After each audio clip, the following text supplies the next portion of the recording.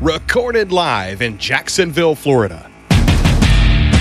This is Trivial Warfare. More than just a pub quiz, Trivial Warfare is your gateway to a worldwide trivia community. Join your hosts, Jonathan. Take these broken wings, it's Mister! Broken wings. Son of a bee sting! Chris. I thought it was about a tree falling. I thought it was talking about a person going down. Oh, no. Really? Yeah. Oh, really? Carmela. My vodka's telling me that no, they didn't. And the answer is yes, they were in 1854. You lied to me! Ben. Jonathan was literally about to break things. He wasn't kidding. He was about to get it from his desk and destroy something valuable. And the rest of the Trivial Warfare Army for another week of fun and games. Now here's your host, Jonathan Oakes. Hey guys, welcome back to another episode of Trivial Warfare. We are the podcast that takes the pub quiz out of the pub and brings it home to you. My name is Jonathan. Am I in here? And I keep saying, am I in here? That's what I keep saying. Am I near? I'm me here. All right.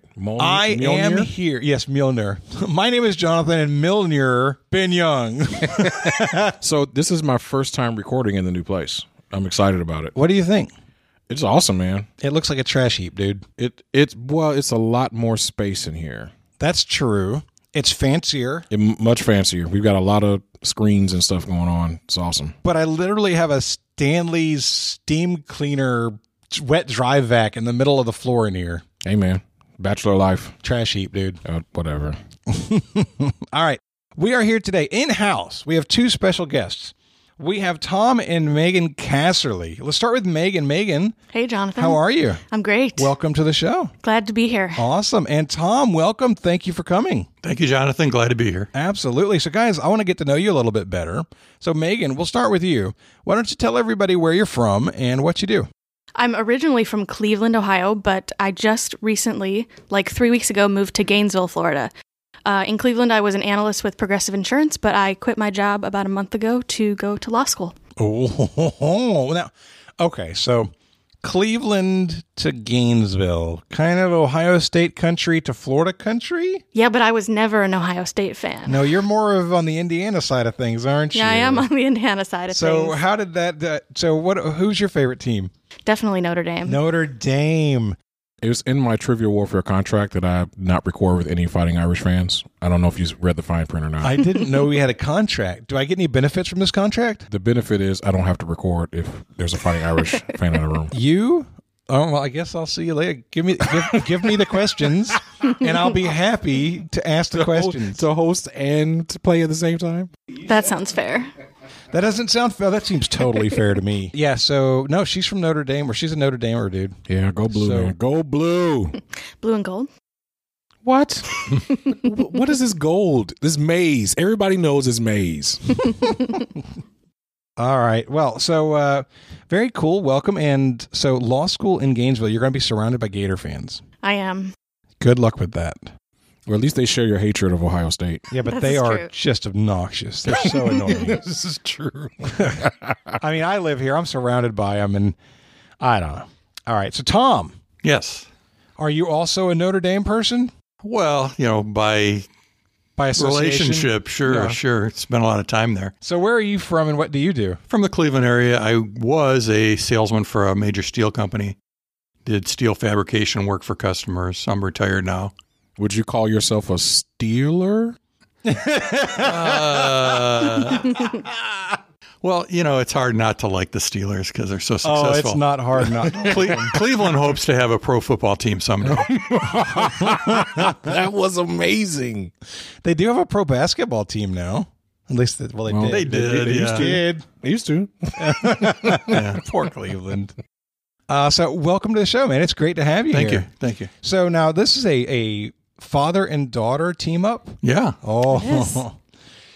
All right. Well, before we get into the game, we have some money to give away. That's right. And I'm ready to do it. So I have 3 questions that have been submitted by warheads that were selected. They were selected randomly from a list of all of the captains and above. And so I'm going to read those questions. You guys are going to work on them together, and then you're going to pick your favorite question. All right. And the question that gets the most votes is going to win $400. All because right. this is the first official quote-unquote recording in July. Okay. All right. Here we go. Question number 1.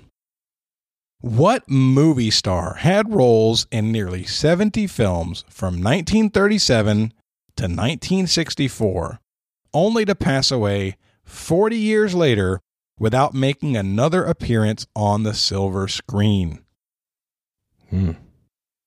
That's a toughie. Oh, I like that.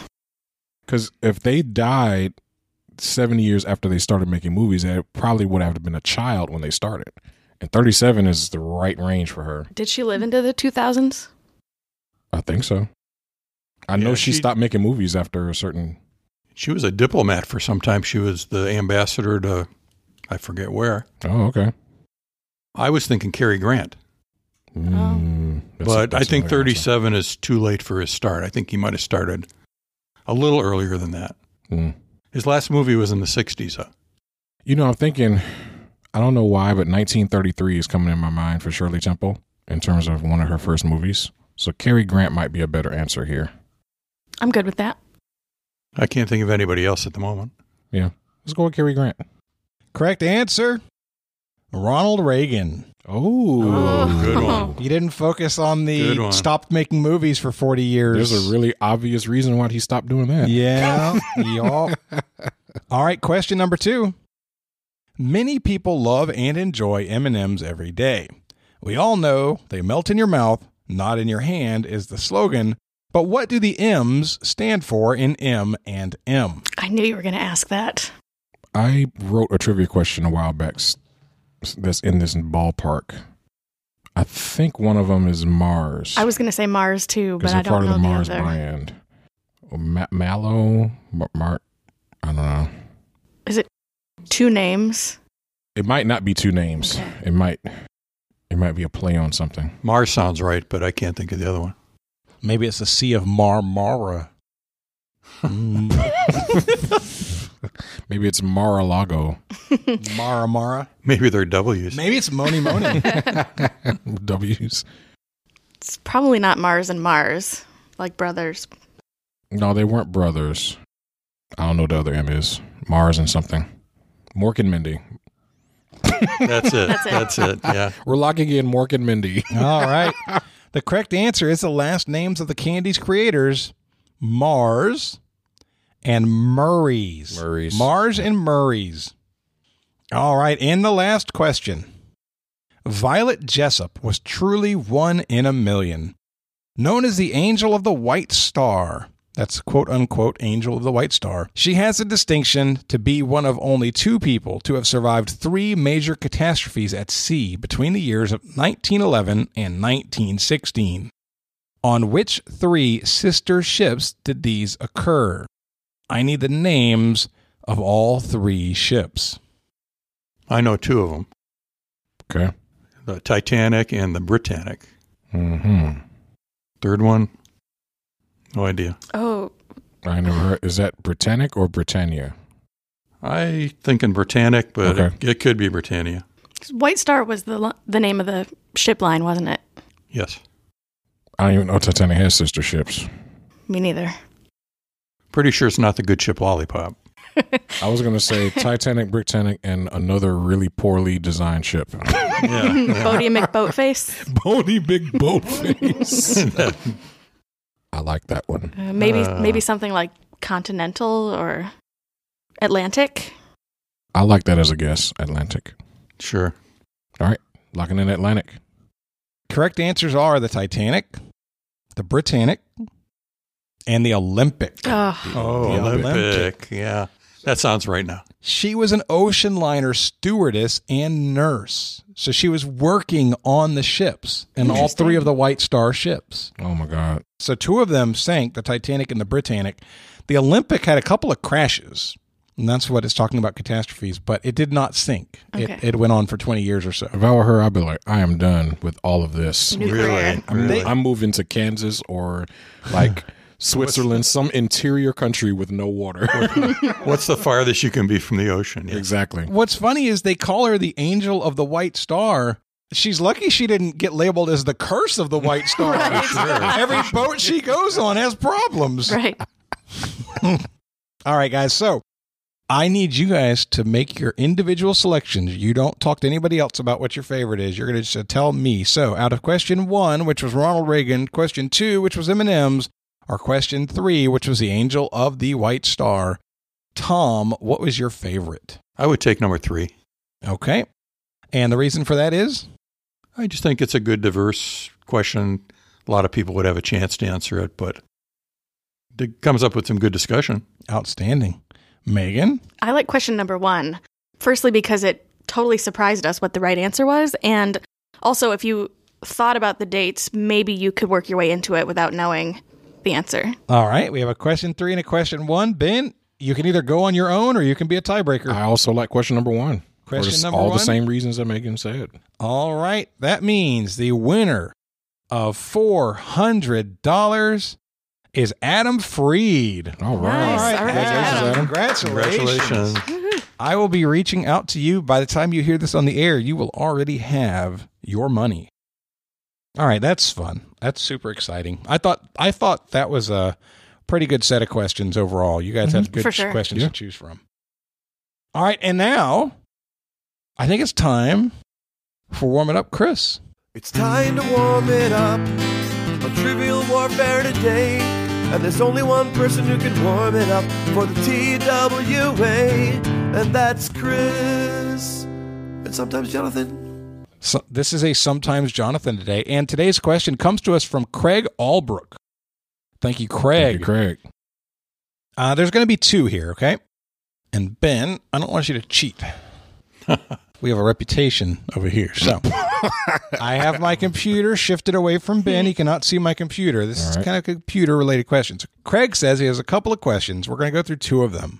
The first question. I want you to name letters that your fingers rest on when you are typing appropriately. Okay, so if you're following the standard U.S. keyboard and your fingers at rest, I want you to tell me what letters we're resting on. Ben, we'll start with you. I know all of these, so I'm going to try to pick the easy ones. So A is one of them. So you want to pick the easy ones to make it harder for everybody else? Yep. Awesome. Thanks, I love Ben. your style. Megan. S. Tom. L. Ben. D. Megan. F. Tom. K. Ben. Semicolon. I'll let you off the hook. Megan. J. J. All right. We home ran road. through them. All right. Now, the harder question. Also keyboard related. Mm-hmm. There are 1, 2, 3, 4, 5, 6, 7, 8, 9, 10 symbols that are the shift symbols above numbers on the standard US keyboard. I want to see how many of those symbols you can name. And that's why I shifted my keyboard away from Ben so he can't see them. So from 1 to 0, that's 10 buttons that all have symbols on them. I want you to name the symbols. Ben, we'll start with you. So 1 is the exclamation. I almost said apostrophe. Exclamation mark. That is correct. Also called the exclamation point. Yes, that's correct. Thanks. I appreciate you letting me know I'm correct. You're welcome. Megan. I'm going to go with the ampersand. Ooh, is that the Symbol 4, I think. the and symbol? Yep. All right. I wonder where that got its name. It's a fun little symbol. I use it all the time now because my handwriting's terrible. I'm going to guess Great Britain. Probably right. That sounds right. All right, Tom. How about the $sign? $sign on the number 4. Good job. Ben. Number 2 has the at symbol, the A with the circle around it. I don't know the formal name. Going to for need it. the actual name. Of Oh my God! You need the actual name of that. No, I'm Okay, just messing with you. I'm about to say, Does it have What is it? I don't know. Megan, you're up. I'll go with the pound sign. Pound. Above Or the the number hashtag. 3. Hashtag pound Octothorpe. The other name for it. Yeah, you could tell she's not a millennial. She call it a pound sign. I call it a pound sign too. Yeah. Tom. How about the open parenthesis? That's correct. Ben. So the obvious one is the closed parenthesis. Megan.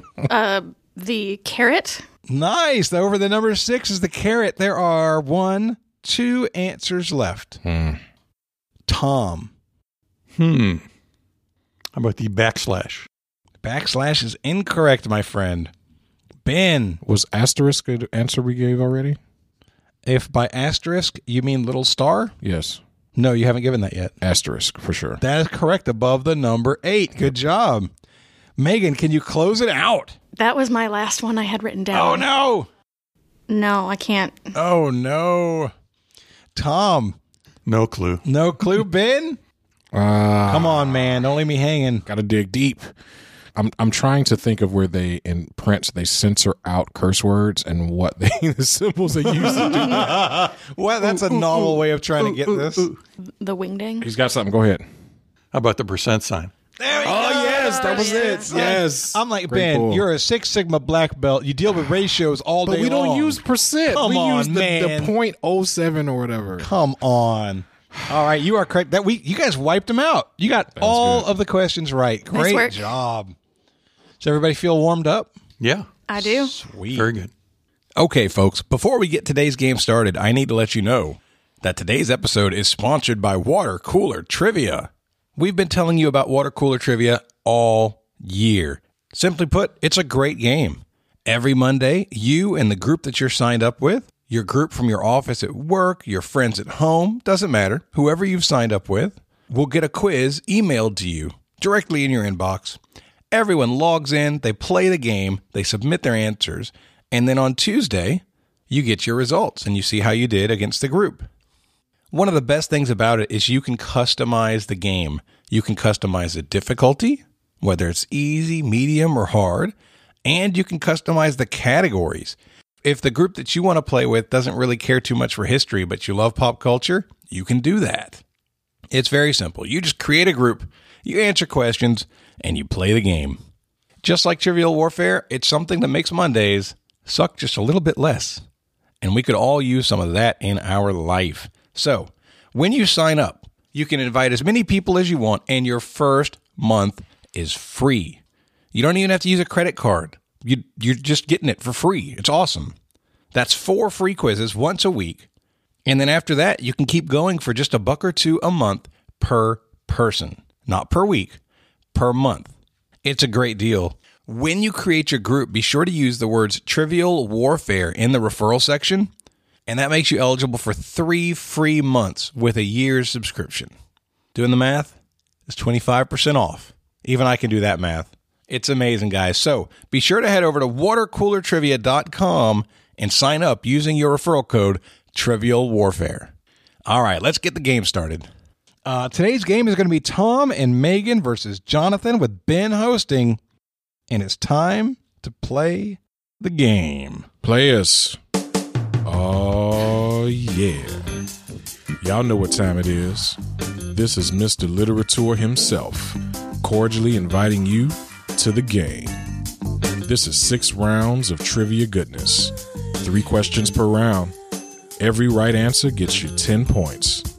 In the middle, we'll take a pause for the cause and ask a midpoint question worth up to 20 juicy points. After round 6, you can wager any or all those points you've been building up and take a shot at the final round. It's a series of theme-based questions we call the Gauntlet. It's just that easy, baby. But this game ain't gonna play itself, players. Let's get it on. All right, Ben, take it away. Round 1, question 1. Your category is literature. Literature. Bucket is the last name of what eponymous character first featured in a 1964 novel and later on multiple big screen adaptations? I am locked in. We are too. Yep. We think it's Charlie and the Chocolate Factory. All right. I can tell you this. This question I will never, ever, ever forget because one time at our local trivia, Bucket was the free answer, right? They get a free answer where you look it up. I was like, what the heck kind of free answer is Bucket? So you look up Bucket and you just get buckets, right? So it's like, I have no idea what this is. Later on in the game, the question came up, what's the last name of Charlie from Charlie and the Chocolate Factory? And we missed it because we had absolutely no idea that Bucket could possibly be his last name. And so we had the free answer, we had the question, and we weren't smart enough to put those two together. So I did not make that mistake this time. I also said Charlie from Charlie and the Chocolate Factory. Correct answer is Charlie. All right, good job. start. Your next category is, this question comes to us from Will Gilbert.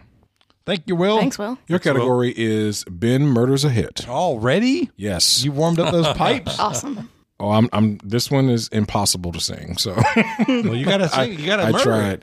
I'm gonna murder it by not singing it. That's pathetic. I know. That's a disgrace to the category. Wait until you hear me sing the actual answer. It's even worse. All right. Name this 1992 song which spent 7 weeks at number 1. Here are your lyrics. Police, them, they, come and, they, blow down me door, 1E, come crawl, true, my window. Wow. So police them they come and they blow down me door. 1E come crawl true my window. Those are your lyrics. Come through my window. The police are at the door. You know what? I'm never going to get it from the lyrics, but I think I've got a vibe. Okay. And I'm going to go ahead and lock in. All right. Have a clue, Megan? Not really. Nothing? The only thing I can think of, I think, is Too Early, like the Banana Boat song, something like that. Like a Caribbean rhythm vibe. But I really have no idea. Why not? You want to lock it in? Yeah, let's lock it in. All right. We're locking in the Banana Boat song. All right. All right. So, like I said, I don't have a clue in terms of reading the lyrics and comprehending them, but there was a pseudo reggae white guy who was like a rapper reggae white guy, and his lyrics were super fast. And 1992 is about the right time for this guy named Snow and the song Informer. So I said Informer. All right. Your correct answer is Informer. Good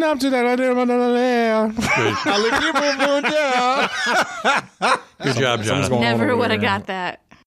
So let me tell you, I was researching this, and I actually had the YouTube video up with the lyrics in front of it. Still and I could not rap it with the lyrics in front of me, and I'm a rapper. I'm like, oh no, this is insane. He's speaking in tongues. Oh my god, That's what's happening. yeah, it's intense, man. Yeah, no, so the ahs and that kind of stuff led me to reggae vibe. And then I was like, you know what? 1992, I know this song. Let's just guess. Yeah, the true my window was a big clue there from a Caribbean standpoint, because people from that region, if it's a THR, the H is completely solid. They don't pronounce it at all. Exactly, yeah. Oh, right. Your last question in the round is in movie franchises. All right. What actor played a minor part in the Dirty Harry franchise, a memorable one in the Batman franchise, then went on to co-star in a definitively lowbrow franchise of his own? Man, this is interesting.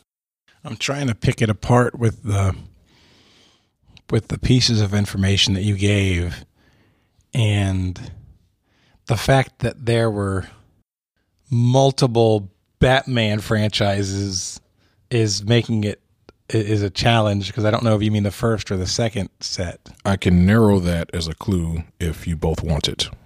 If you're open to it, I'm open to it. We are totally open we're to it. clueless. So this would be the earlier Batman movie franchise. Okay.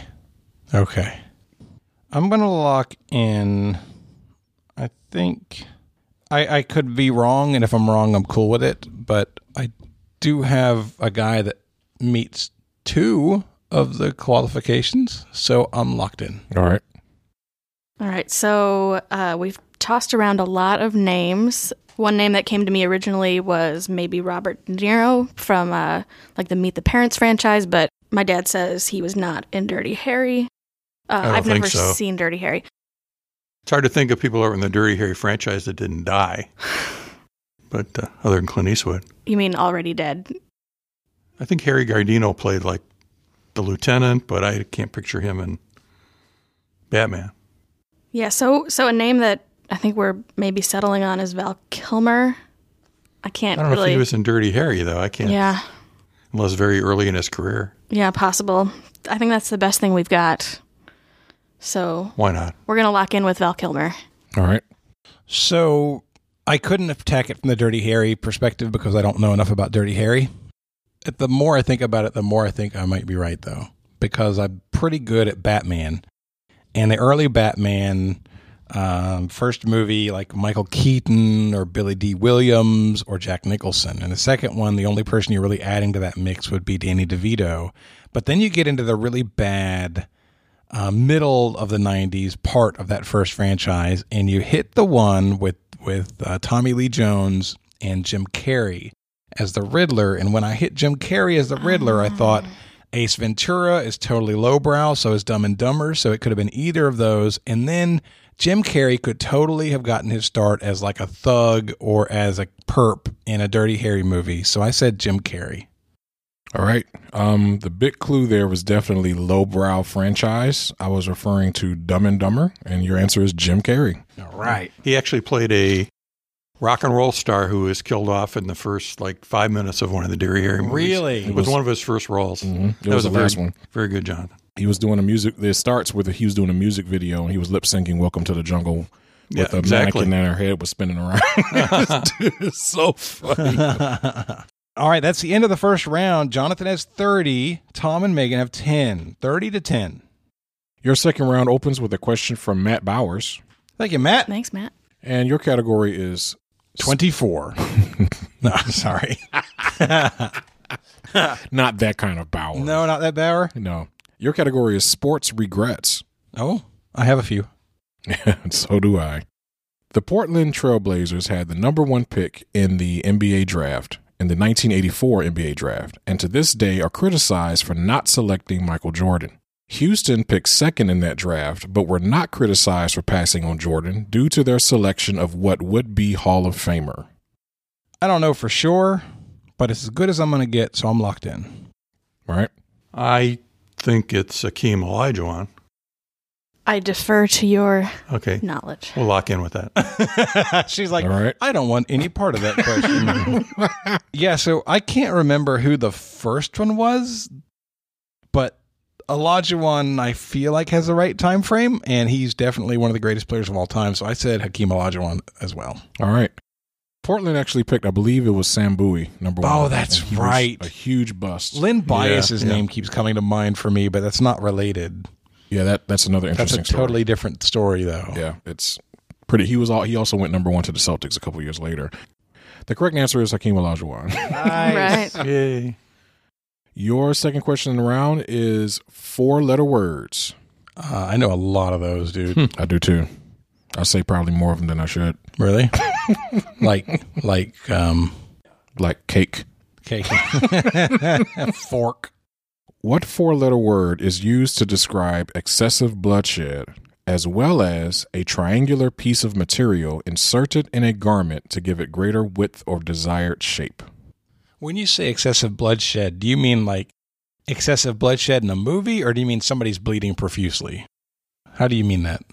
When you look at the Merriam-Webster's definition of this word, one of the definitions is bloodshed or excessive bloodshed. Okay. We can lock in. We're locked in. All right. So the only thing that I've come up with so far is gash. And gash is a word that's not, to me, that isn't defined as excessive bloodshed. That's more about the type of wound. And that's where I'm really struggling, because everything I'm coming up with is a type of wound, but not actually the bloodshed itself, right?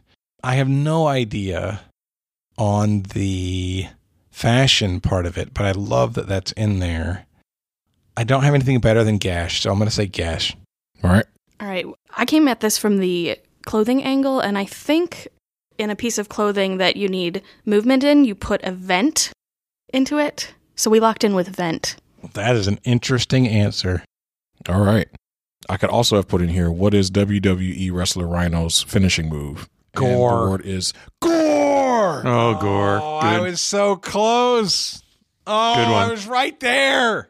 So I think the connection, these are actually connected because one of the original definition examples that I saw was when you think about the tip of a spear, it is triangular. And that's, so the connection is that you gore people with a spear, but it's also what you would use to a triangular shape for a sail or a shirt or something like that. I think a vent might be like a notch, actually, in a piece of clothing. Right. Okay. Your last question in the round comes to us from David Raffetto. Thank you, David. Your category is politics. Oh, boy. The 1978 Camp David Accords were signed by Jimmy Carter, Israeli Prime Minister Menachem Begin, Begin. I think it's Begin. Begin? Begin. I didn't practice my pronunciations beforehand. And also were signed by Anwar Sadat, Sadat, who was president of what country? I think I can lock in. We're locked in. Yeah, we're too. locked in too. Oh, well, I guess I'll talk. If I know this story correctly, and I think I do, this was hailed in the West as being a really great measure, but the folks in the East, Middle East in particular, think that Sadat overstepped his bounds, and in particular, the religious fanatics in the Middle East declared a jihad against him, and he was assassinated. Yes. And I believe he was the leader of Egypt at the time. Okay. Yes. Yeah, we also locked in with Egypt. Correct answer is Egypt. And did I have most of that right? Yes. All right, very cool. Okay, end of the round. End of the round. Score is 50 for Jonathan to 30 for Megan and Tom. All right. Your third round begins with the $1 Million Man's favorite category, money, money, money, money. Everybody has a price. Yep, everybody's got a price.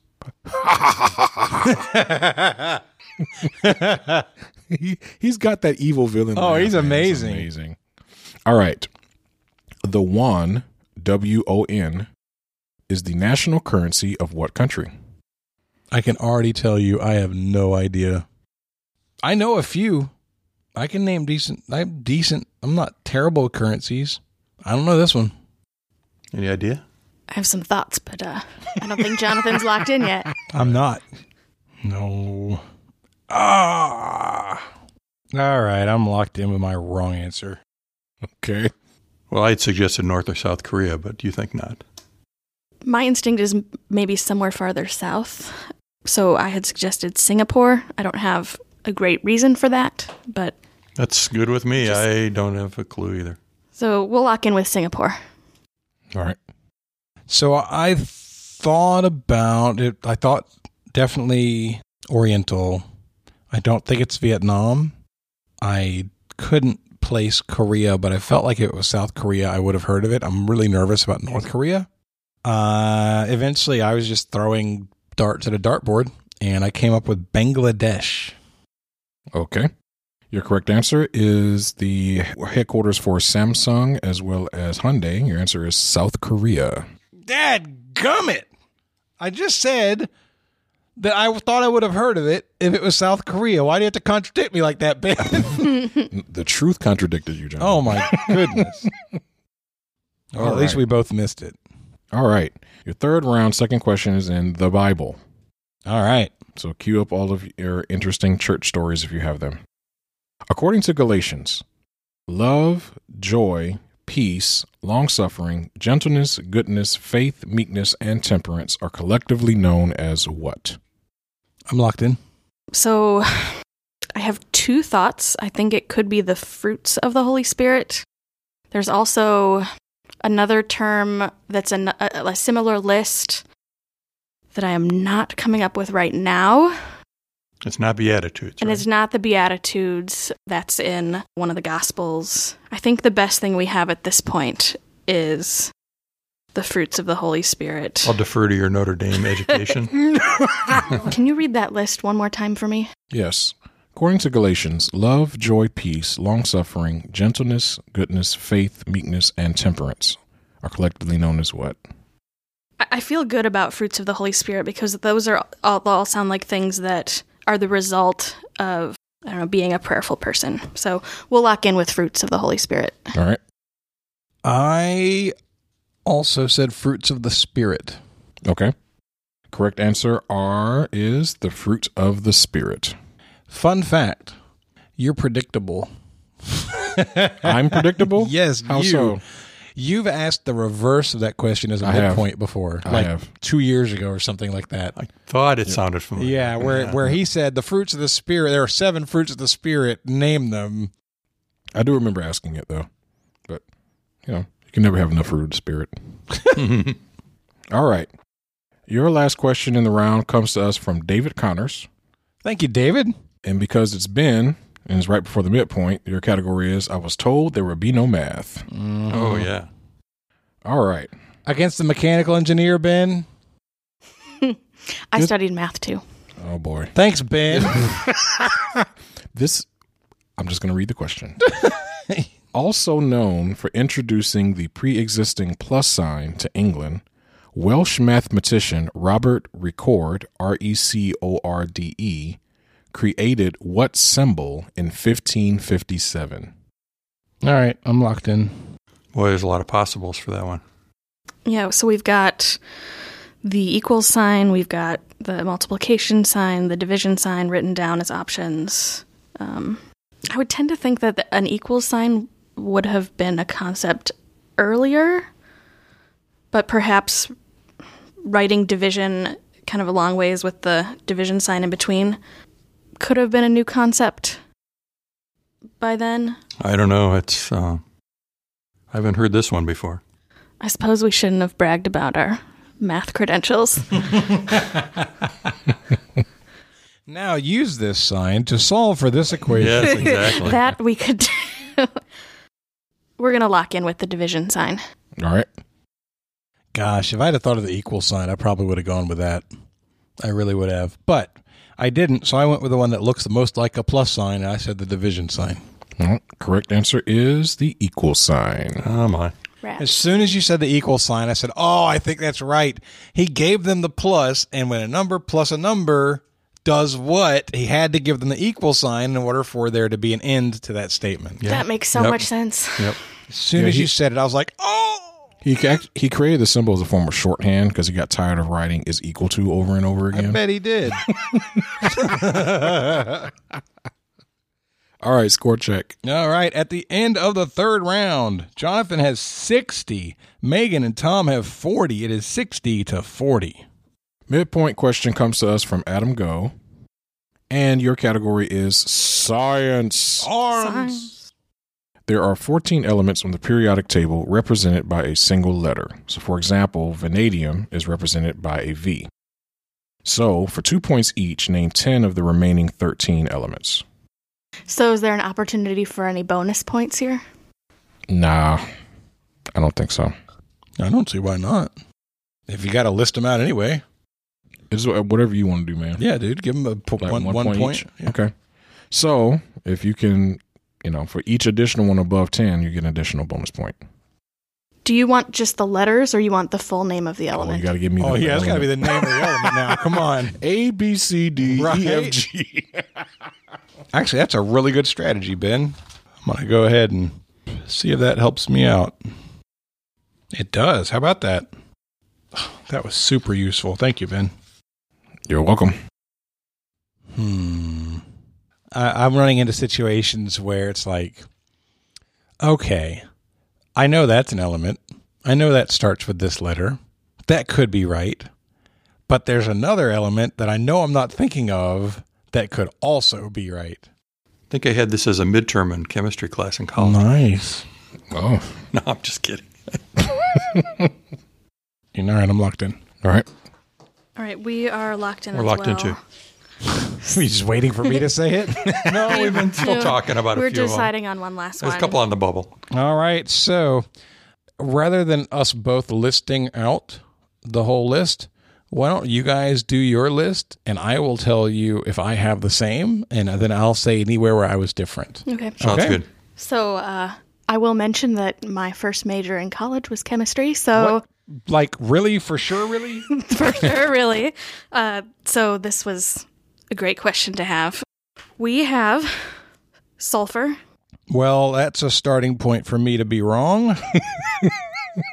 oxygen, I got that one. boron, I got that one. Potassium. Yes. Hydrogen. Yes. Magnesium. Yes. Fluorine. Yes. Carbon. Yes. Nitrogen. Yes. Phosphorus. No. Tungsten. Yes. Iodine. Yes. And then the last one, we were debating between titanium and zinc. We're going to choose titanium. Okay. So the ones where I said yes, we had the same answer. I'm not going to read through them again. I can tell you that the places where I was different, I guessed argon, even though I think it's AR. It is. I guessed uranium, and I guessed xenon.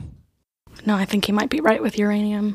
So I had everything the same as you except for those three, argon, uranium, and xenon. So Ben, you read your list of the correct answers, and we will figure out what our scores are. All right. So I can tell you right now, magnesium is Mg. Correct answer. I was fighting on magnesium or manganese, but I think manganese is Mn. Mn. Yep. All right.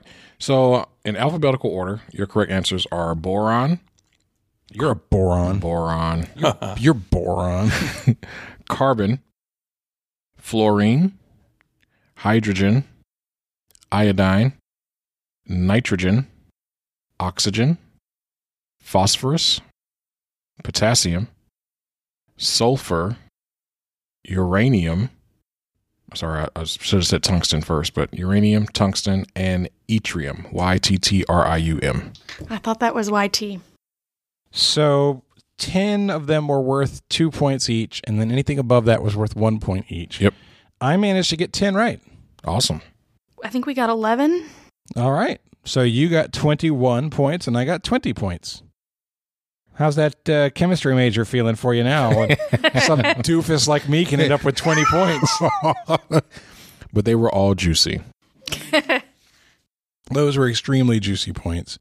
I'll tell you this. Writing out all the letters of the alphabet and then like checking them off as I went, that made it so much easier as opposed to just trying to think of the words. Big difference maker there. Glad I unintentionally helped you there. All right. Score check. Score check after the midpoint.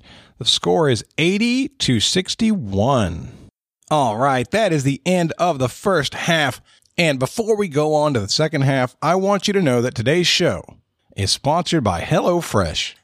You know, recently I've been sharing with you guys that I've turned down requests for advertising by different companies because I saw their product, I didn't believe in it, I didn't work the way promised, etc., right?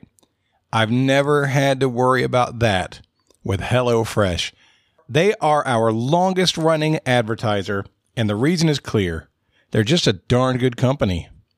HelloFresh is the meal kit delivery service that shops, plans, and delivers step-by-step recipes with pre-measured ingredients directly to your door.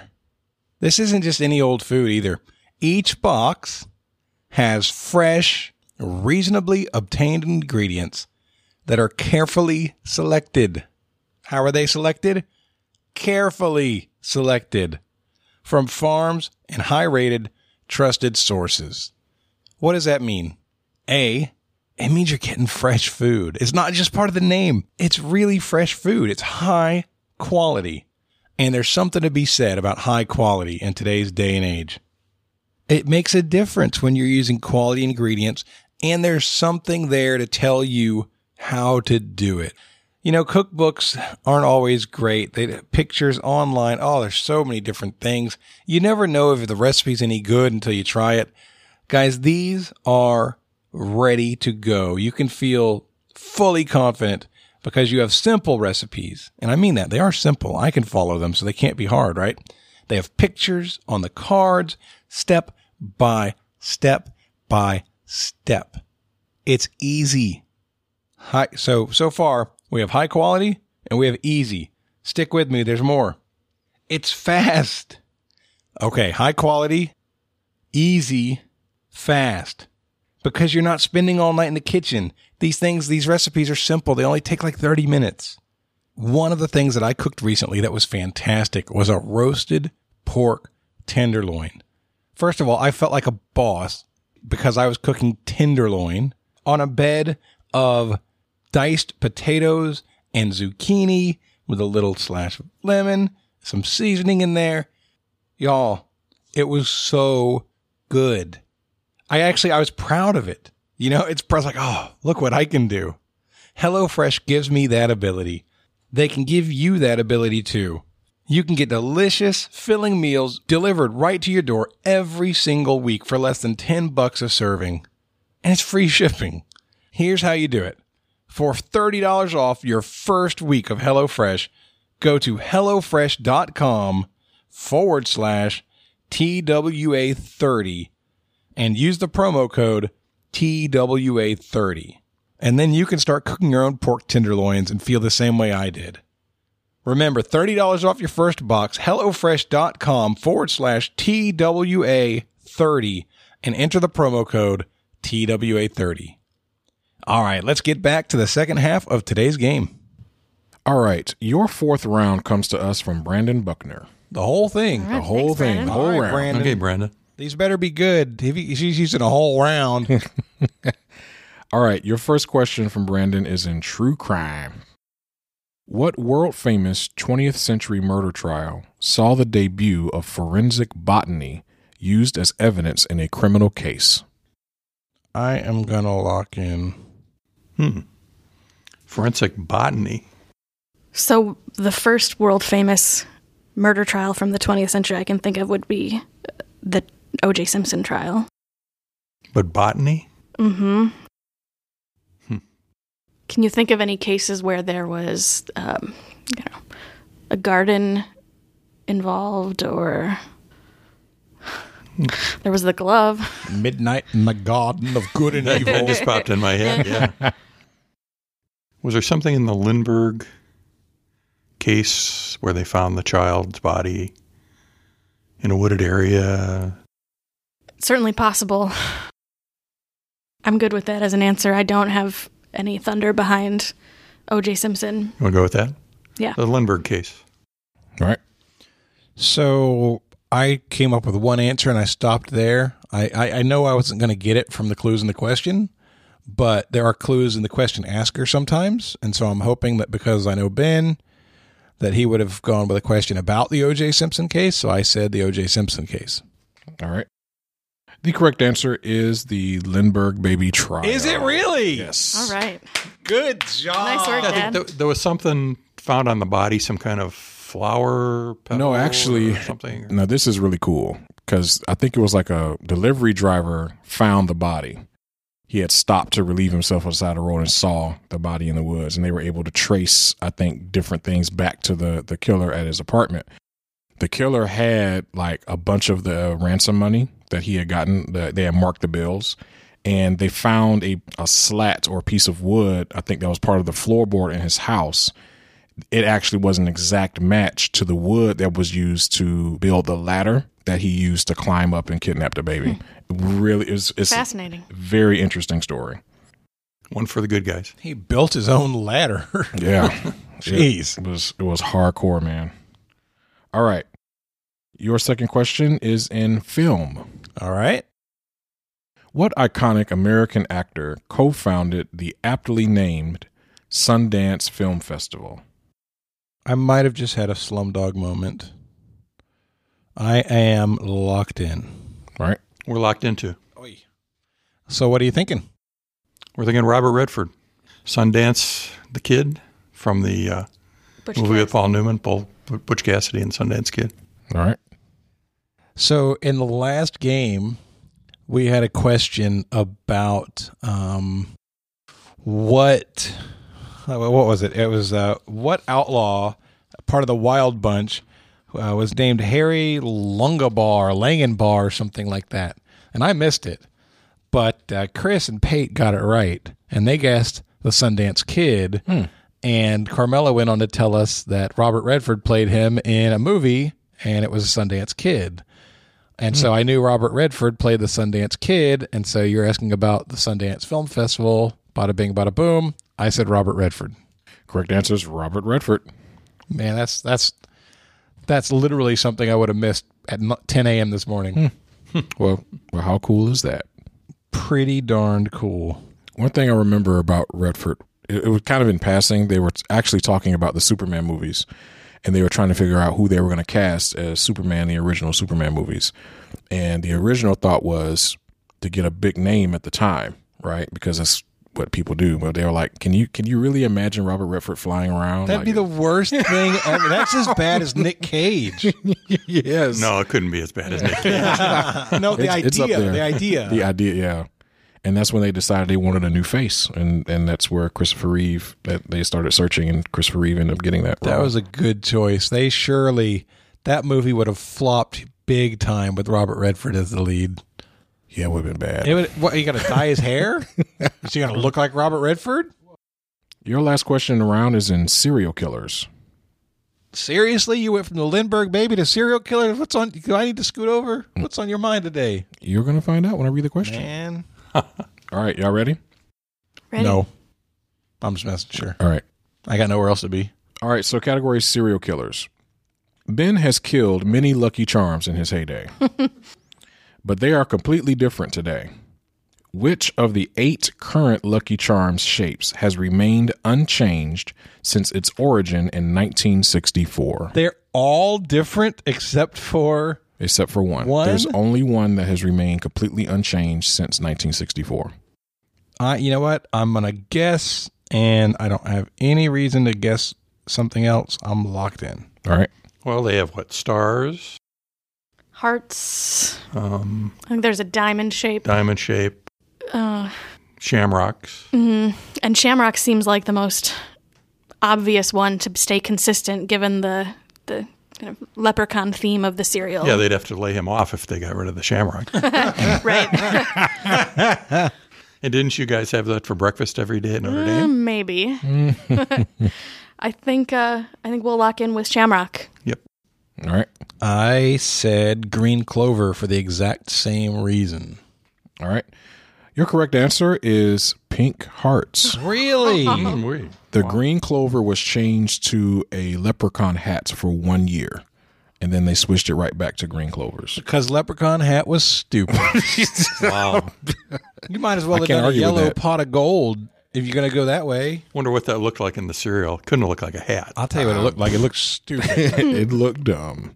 So What does dumb taste like? Let me go taste Lucky Charms. dumb tastes like a leprechaun hat looks in the cereal. So there's this place I visited. I had a good friend from high school who lives in Philadelphia. And I visited her during 4th of July like 10 years ago. And she was taking me to all the different places she considered to be cool. So we went to, the museum there. We went to like a bunch of different places. And we went over to what they call University City, which is where like you got Villanova. There's like 10 universities in like a 2 square mile radius. And there was this little restaurant called Cereality. And all they serve is breakfast cereal. But it's every single breakfast cereal you can imagine. Any topping you can think. They had fresh fruit, chocolate chips. You could get chocolate milk, 2% milk, soy, any type of milk you wanted. It was just insane. Sounds like fun. All the cashiers wore pajamas. Like that was their I would uniform. be completely overwhelmed in this place. I would never order anything. It took a long time for me. Oh my God. Fortunately, the line was long enough that I had enough time to think about what I wanted by the time I got to the front. How much cereal do you get? Just a bowl? They actually serve it. It looks like the Chinese takeout little boxes. They serve it in that, and then you put however much milk you want in. Because I can max out like a whole box of cereal at one time if I'm hungry. You know what I mean? Like I'll eat 2 bowls of cereal, and I'll look down. There's like a half a bowl left in there. I'm like, dang. Yeah, if you think about like a quart size box, I think it was like $9 or something for whatever, and you can mix and match the cereals. So I think I had like Trix and Lucky Charms mixed together or something. It was something ridiculous. You had Tricky Charms? Yeah, it was Tricky Charms. It was good too. But the milk was blue. I didn't want to drink the milk afterwards. It kind of freaked me out a little bit. Really? Yeah. I tell you, college is not what it was when we went. There's a place in Gainesville called Midnight Cookies that will deliver you cookies and milk. Oh my God. At midnight? But they don't open until like 10 p.m., so clearly it's for the drunk people. I would have. I would weigh 800 pounds if that was around when I was in college. Because Right? literally, the pizza places would close at like 11, and then you were doomed. Right. Oh, Was that at Mississippi State? yeah. Why they close so early? Like people are up late. Because partying or farmers whatever. go to bed, Ben. I guess. Farmers go to bed. But I think near the campus, you think there'd be like we had a place called Gumby's. They would deliver until like 2, 3 o'clock in the morning. There was a the Waffle pizza House. was terrible. There was a Waffle House. Yeah, but if you're drunk, you can't get there. But the campus is like, you have the campus, which is there, and then everything else is small farm stuff. So it's like more remote than Gainesville. Yes. Well, Starkville's smaller than Gainesville by far. Yeah. For sure. All right. Tight game, guys. After the fourth round, it is 90-81. Jonathan, that's a 9-point lead. Watch me lose by that 1 point that I generously said, yeah, we can do extra credit. All right. Your fourth round begins with the category in music. Music. Fourth round? Oh, yeah, there we go. Fifth. You don't have to be shy about it. You can go for it. Fifth round. Fifth round, dude. Where are you? I don't know. All right. In 1967, what R&B/soul singer became the first person to have a posthumous single reach number 1 on a U.S. chart? And for 2 bonus points, name the song. Now, I do want to clarify, the single was released after the artist passed away. Okay, so it wasn't like it was out there and then he died and then it went to number 1. It was released after he passed away. R&B soul singer? Yes. There were no R&B charts back then, so... This was the Hot 100. This is the Hot 100. Yep. We're locked in. Okay. Struggling. So the R&B soul singer that comes to mind that passed away early is Marvin Gaye, but I don't feel like Marvin Gaye died in 1967. I feel like he was around in the 70s doing duets and whatnot. The 60s, 1967, that the Beatles are still a thing, right? This is early in the rock and roll R&B vibe. So the Motown, I would think that R&B and soul would be coming out of Motown in the 60s, and Motown started in the mid-ish 60s, I believe. The Big Bopper, Richie Valens and Buddy Holly don't fit the category, don't fit the description. Chuck Berry doesn't fit. I do not think that it's Marvin Gaye, but I can't think of a better name. So I'm going to guess my wrong answer of Marvin Gaye. You taking a shot at the bonus at all? Let's say What's Going On. Okay, so 67 is when I graduated from high school. And there were a lot of rockers that died right around that time. But the first one that I recall hitting me upside the head was a guy by the name of Otis Redding, who had a song called Sitting on the Dock of the Bay. We're going to lock in with that. Okay. So your correct answer is Otis Redding. And the song was Sitting on the Dock of the Bay, Wasting Time.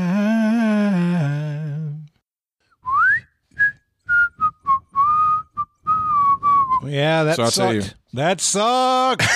How did he die? I don't remember. Plane crash. Plane crash, okay. Yep. I love that song. He was only 26 years old. It's Really? just amazing. Like, man, like how big of a star would he have been if he had lived longer? He would have been huge. Okay. He would have been Marvin Gaye. Yeah, exactly. You're exactly right.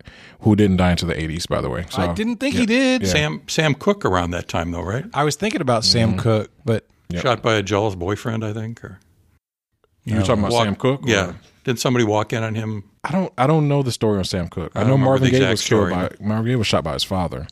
I don't know the story on Sam Cooke. do you?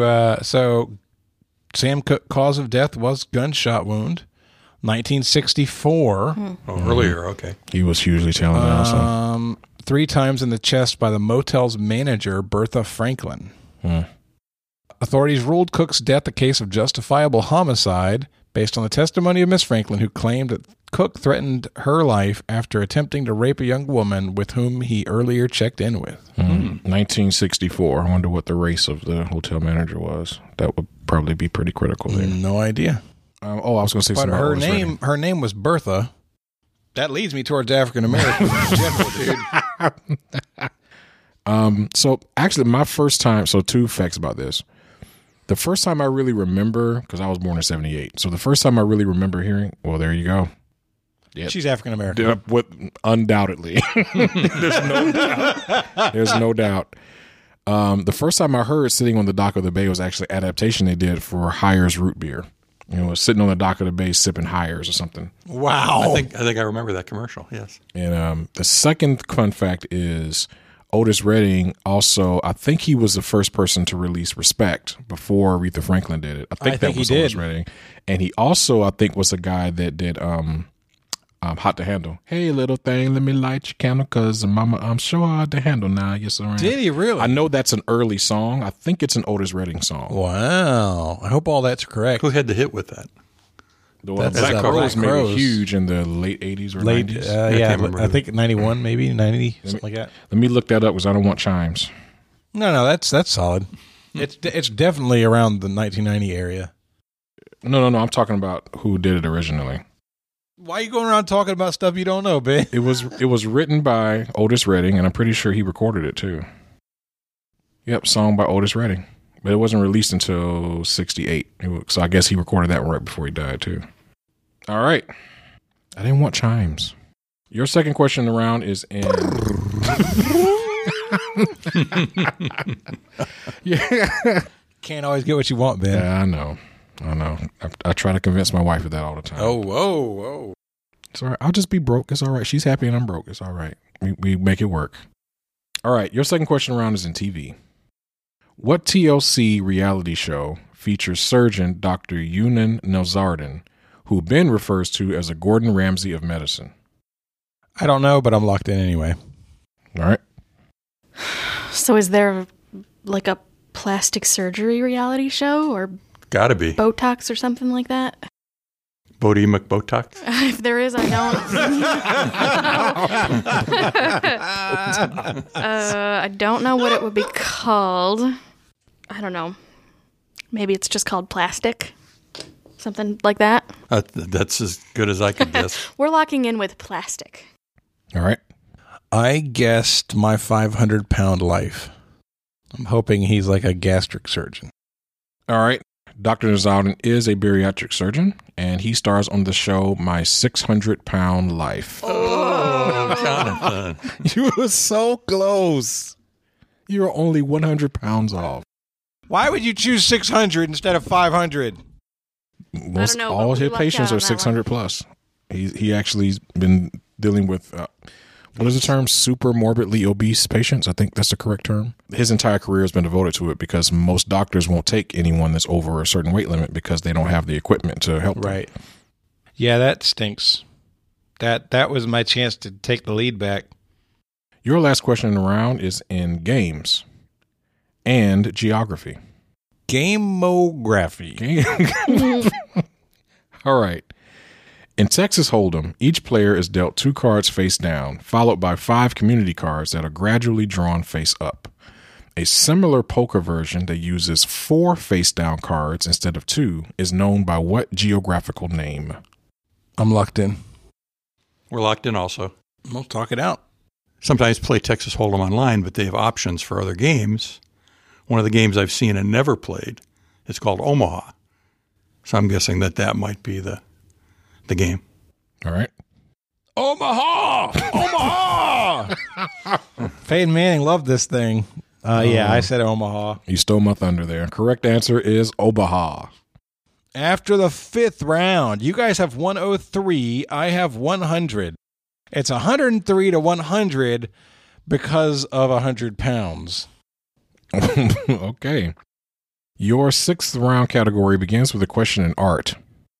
In 2013, what artist broke the record for the most expensive work by a living artist sold at auction? And, for 2 bonus points, the $58 million bid was placed on a sculpture of what specific object?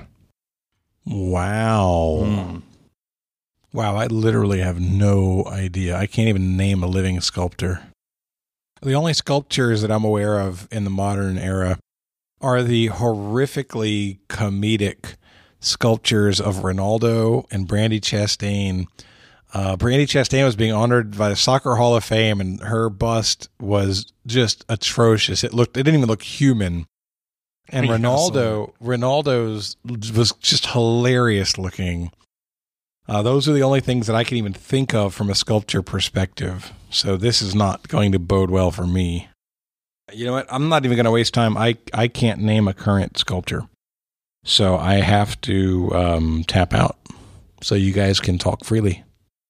Yeah, we're about on the same plane you are. Yeah, I remember this happening. I don't remember the sculpture or the object. We're going to lock in with a probably wrong guess of I.M. Pei, and the object is a hat. All right. That's an expensive hat. Well, if you think that's expensive, you need to check out Jeff Koons, who is the correct answer to this question. And he made a sculpture of a balloon dog. Balloon dog. A balloon dog sold for millions? Well, because it's made out of metal, I think it is. And? What kind of stupidity is this? I don't know. It looks amazing, though. Really? Oh, it's big. Yeah, and he's made like a bunch of them in different colors. All right, that is pretty cool looking. I'm not gonna lie, it's pretty cool looking. He's made them in orange, red, blue. He's made them in a bunch of different colors. I got the blues so bad.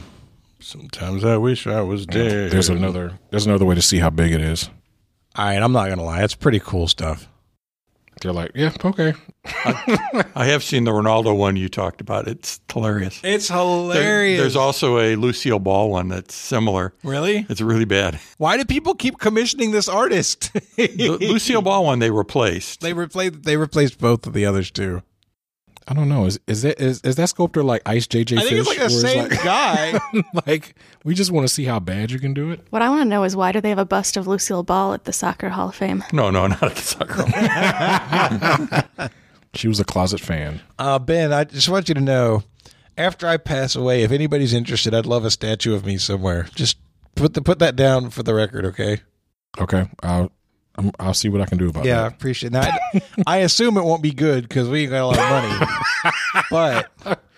But if you put look, it just depends on how much you put in the trust for me to pay for that thing. You know, if you put like $400 in there, then good luck with you. Perhaps a balloon animal instead. Maybe, or we could sculpt it out of Jonathan Oakes Memorial Balloon Animal. We can sculpt it out of your favorite food. That might be pretty interesting. I remember what my favorite food is. I'd settle for the action figure. Yeah, that's true.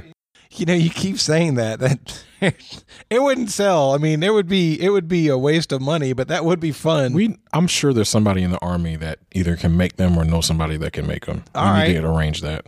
Army, if anybody has tie-ins to action figure manufacturing, Tom is requesting the creation of Trivial Warfare action figures. I can tell you this: they cannot scale to life size. I don't need some wide waddling action figure of me, all right? So what we want to do is take G.I. Joe size? Take like the wrestling action figures with all the muscles and then create a head for them. That's all we really need. I'm going to recommend probably somebody like a Dustin Resch to do the drawings for us, because he'll do us justice. He did pretty good. He did. I'm using that as my banner. The only problem with that banner, by the way, and I feel a little bit bad for it, but it's too cool not to use, is Carmela's face gets cut off because my profile picture sits where her face would be. If you look at the banner on my Facebook page. Yeah, that's unfortunate. Yeah, it is. Carmela, that's not a slight to you. I want you to know that. All right, we'll figure out how to fix that. I would much rather cut off Ben's face. Yeah, that's true. I'm just a voice. I'm not a face. Your second question in the round comes to us from Summer Johnson. Thanks, Summer. And the category is literature. Literature. Mark David Chapman, the man who shot John Lennon, was carrying what controversial fiction novel when he was arrested? John Hinckley Jr. also cited the novel as inspiration. All right, I don't know this for a fact, and there's plenty of other things it could be, but I wrote down an answer because it floated past my mind, and it had no reason to be in there, so maybe it's right, and I've locked in. All right. Any ideas, Megan? I know that I've heard this fact, and it is just escaping me at this moment. Chapman and Hinckley. I don't have anything. I don't even know if this was a novel, but the thing that popped in my head was something called American Psycho. Didn't they do a TV cable series off of that? I think it was from a novel or a I thought it was short story. like a true crime sort of book. Oh. And I would have guessed it was more recent than that, but I don't have anything better right now. Should we lock in with that? You don't like it. I don't like it. I think we need to think about guessing it what's a wasn't Huckleberry controversial. Finn. I think we need to focus on what is a controversial novel. Has it been in Was there something 1980s? called it would have had to have been out probably in the 60s? There was a book called Tropic of Cancer that was controversial. Does that ring a bell? Yeah, I've heard of it, but I don't know. I'm good with either answer. can Ben? Could you read the answer? The question again? Sorry. Yeah, could you read the could you answer read the again, answer? Can you Ben? read the answer again? Yes. I'll read the answer again for the 0th time.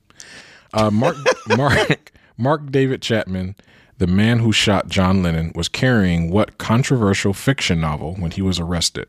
John Hinckley Jr. also cited the novel as inspiration. I still don't have anything. Okay, we're going to lock in American Psycho, even though we know it's wrong. All right. I picked a novel that fits the time frame of being before 1980 and is definitely controversial. Floated past my mind. I guessed The Catcher in the Rye. Correct answer is Catcher in the Rye. All right. Very good. So when I said 0th, that reminded me of I had a friend who was getting married For the 0th time? for the first time, but I was trying to find a card for her for a gift, and I could not find any wedding cards. Okay. The only card I could find were anniversary cards. And so I put on the inside, congratulations on your 0th anniversary. Oh, very good. That's amazing. That's great. Good job, Ben. She was like, what is this? Oh, I see what you did. All right.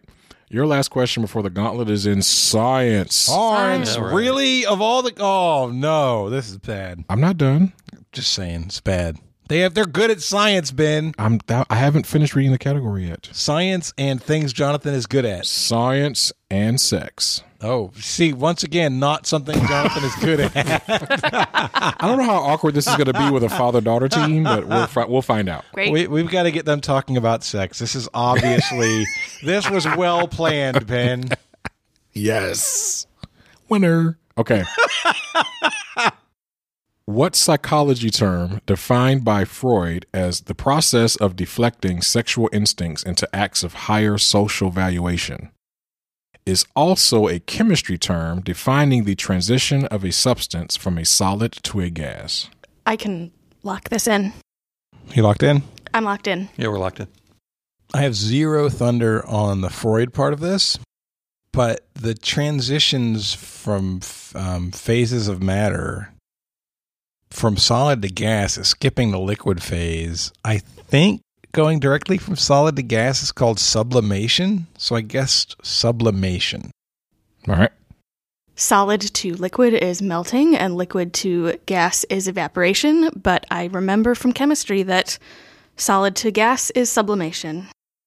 I thought you were going to talk about the sex part with your dad sitting next to you. That would have been amazing. Correct answer Thanks, is you're welcome. Correct. Especially with Ben Yeah. kind of looking on and asking questions. Yeah, you've been That sultry voice. Like Barry White was asking the question. You've been building up all these points. All right. The correct answer. Correct answer is sublimation. Now Ben's getting uncomfortable. Oh, that's hilarious. It just got hot in here all of a sudden. All right. Jonathan has 120, and Megan and Tom have 113. It is 113 to 120. All right. And your category for the gauntlet is Mr. Anderson. Oh, boy. Okay. And we're 7 points apart. I have a 7-point lead. Yep, 120 to 113. So do your wagering based on that. My wager's locked in. We're locked in. Okay. Here's your first question of the gauntlet. Anderson Cooper is a descendant of what wealthy family whose patriarch was once the richest person in the United States? We're locked in. I'm locked in. Second question. It seems like filmmaker Wes Anderson just can't do his job without featuring what Hollywood legend who appeared in all but one of his films? We're locked in. I am locked in. All right. Your final question in the gauntlet. What UFC fighter, nicknamed the Spider, was once regarded as the greatest MMA fighter of all time? That's a shame. I'm locked in. All right. Okay, we're locked in. We're locked in. All right. All right, Ben. Anderson Cooper is descendant of what wealthy family whose patriarch was once the richest person in the United States? I said Vanderbilt. We also said Vanderbilt. Wes Anderson can't do his job without featuring what Hollywood legend who appeared in all but one of his films? I have no idea. I don't know who Wes Anderson is. I feel like it's a horror genre, and I have his name conflated or combined with Wes Craven from like Nightmare on Elm Street movies. I don't know.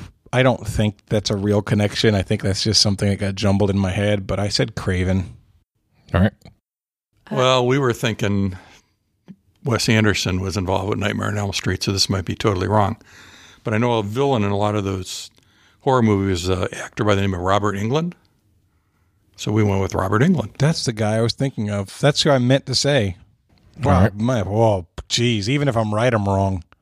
All right. How great is that? You gotta hate it when How that great happens. is that?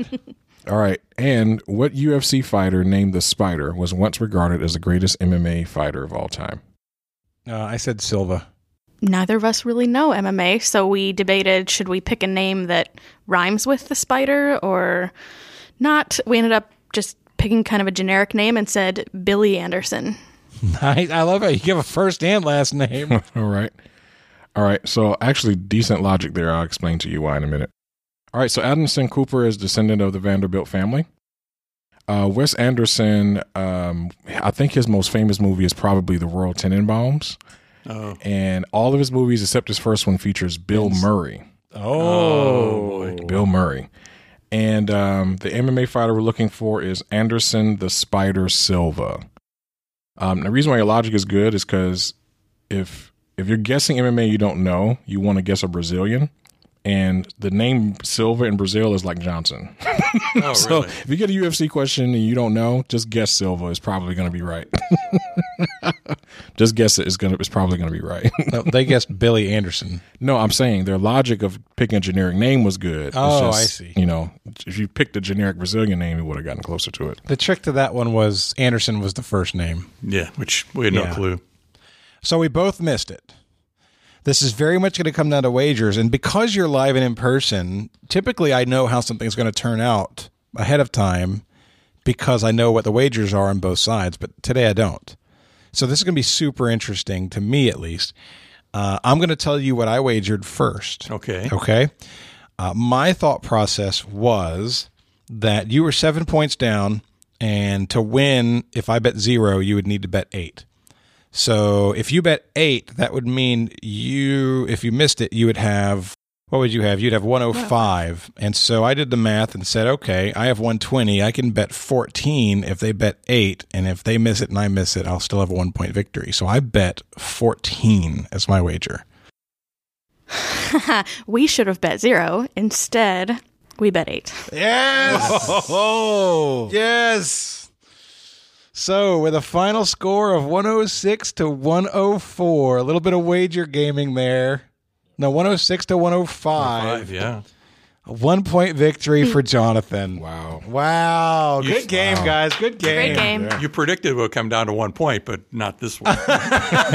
Right. Very good. What a finish. That was cool. All right, are y'all ready to read a couple of reviews? Sure. Yeah. First review today is by D. Moore, 1976, and it's a bit of a long one. I found this podcast through Learned League. My first episode was I Come From Math People, and I wasn't immediately a fan.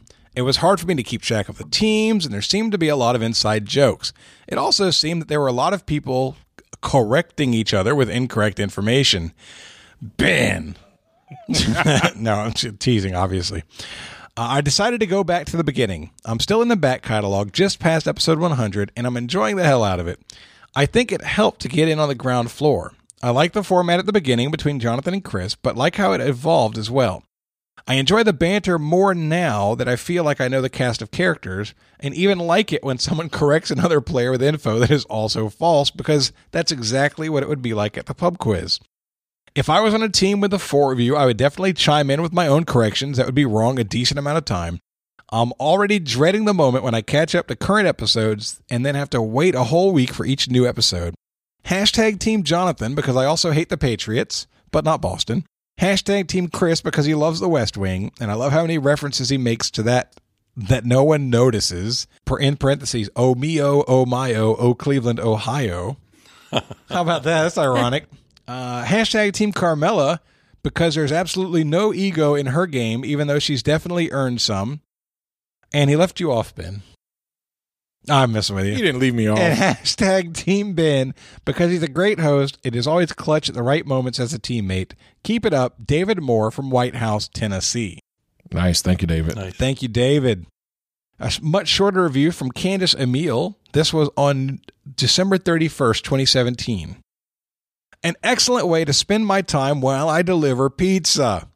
I enjoy my fellow Scorpio, hashtag Team Jonathan, whose laugh is contagious, but please give the Big Lebowski another chance. Did you even watch it all the way through? Anyway, keep up the good work, everyone. Candace, I did watch it all the way through, and I actually watched it again last year to refresh it and see if it was just me. And I don't hate it nearly as much after watching it again.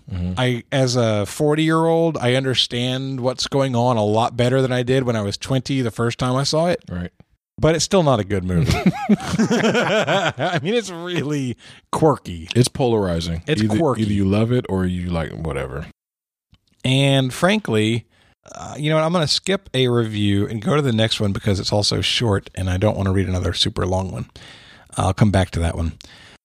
This is from Beth's Library. She says, sadly, I do not have a brain for storing and retrieving so much information. Therefore, I enjoy living the pub trivia dream vicariously through this podcast, especially on those rare times when I'm the only one who knew the answer. I know it's probably late for this, but hashtag Team Ben. Oh, thank you. Thank you. Out of the blue.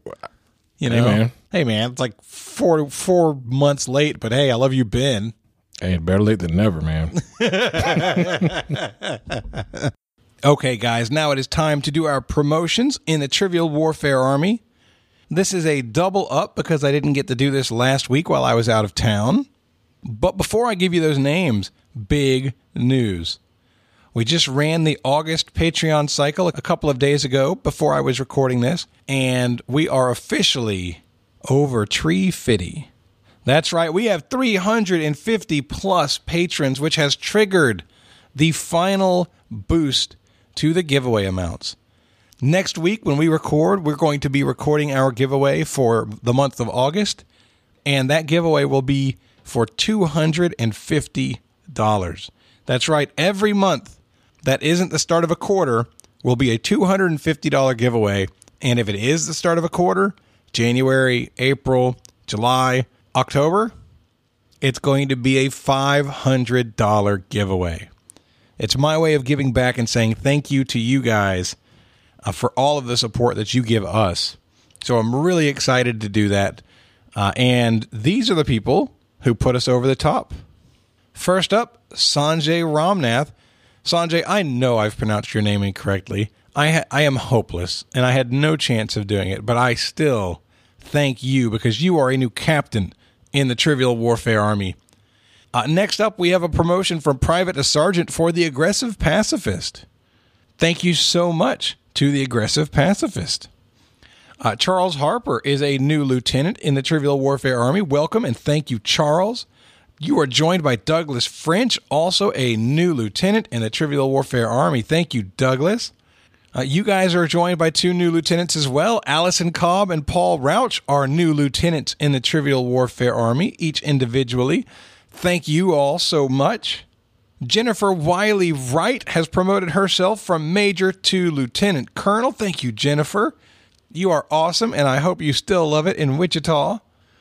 Michael Smith has joined us as a new sergeant. Thank you, Michael. Madison Gore has joined as a new captain. Welcome, Madison. Thank you so much. Justin Mott is a new major. Welcome, Justin. Thank you. Taryn Kutish has joined us as a new lieutenant. Taryn and I just had the chance to hang out at the Bards in Philadelphia when I was there a couple of weeks ago. That was a ton of fun. Really enjoyed that. And so thankful to you, Taryn, for everything that you're doing and for becoming a lieutenant in the TWA. Next up is Raymond Morse. Raymond is a go big or go home kind of guy. He promoted himself from lieutenant colonel to full colonel. Wow. Raymond, thank you. That's incredible. Dave Meyer is a new lieutenant in the Trivial Warfare Army. And last up this week, Bill S. Bill, I don't know your last name. I'd love to give you credit. All I see is Bill S. So Bill S., which I guess could be pronounced Bills, is a new lieutenant colonel. Fantastic. Thank you so much, Bill S. As you guys know, this is an independent podcast. If you're interested in supporting us the way that these awesome people are, just go to trivialwarfarearmy.com and see which tier of support is right for you. All right. Well, guys, before we wrap up, I like to give everybody a chance to promote a cause or share something they care about or even do shout outs and just say hello to people. So, Megan, we'll start with you. Sure. So like I said at the beginning, I just moved from Cleveland to Florida, and I'm missing those friends up in Cleveland. So I just want to shout out to All in 216, my trivia teammates up there. And if you're in Cleveland and looking for some trivia, check out Cleveland Awesome Trivia. They're a lot of fun. All right. Very cool. And Tom, your turn. Oh, I'd like to say hi to the family up in Ohio who I don't see often enough.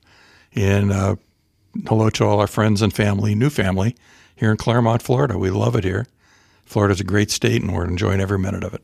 It's super hot. I'll give it that. Yeah. I've been here for 20 plus years, and I still hate it. Yeah. But I don't like super warm weather. Well, you don't have to shovel it, though. No, anybody that's coming to move here, I say, to prep for the weather, basically walk around with a wet blanket over your head, and that'll give you a good idea of what the weather is like in the summer. Yeah, exactly. In the heat, yeah. That's a good description. Yep. Just pour some hot water in a towel and put it over your head for an hour. That's what it's like walking around here. All right, well, that is going to wrap us up. So for Tom, for Megan, for Ben, I'm Jonathan, and this has been another episode of Trivial Warfare, where it's not just trivia, it's war. Bye, guys. Bye-bye. See ya. Bye. Thank you for listening to Trivial Warfare. To learn more about the show and become a warhead yourself, visit trivialwarfare.com. You can subscribe to the show on iTunes or in any other good podcast app. And find us on Facebook or Twitter by searching Trivial Warfare. Warm It Up was written and performed by Matthew Stevens. This episode was edited and produced by me, Joel Sharpton. If you need help with your podcast, find it at propodcastingservices.com. Well, I think it's both, because when a person gets gored by a bull, right? I think that's it's a noun and a verb. verb. But that doesn't mean excessive bloodshed. That means the puncturing. True. Right? Yep. So, that's that. Ben, Good one. Who was Good that one. from? I wrote that one myself. You did? Great question. Good That question. was a fantastic question. Thank you. Congratulations. You're getting better at this. I should be getting better at it, right? About time. I should be getting worse.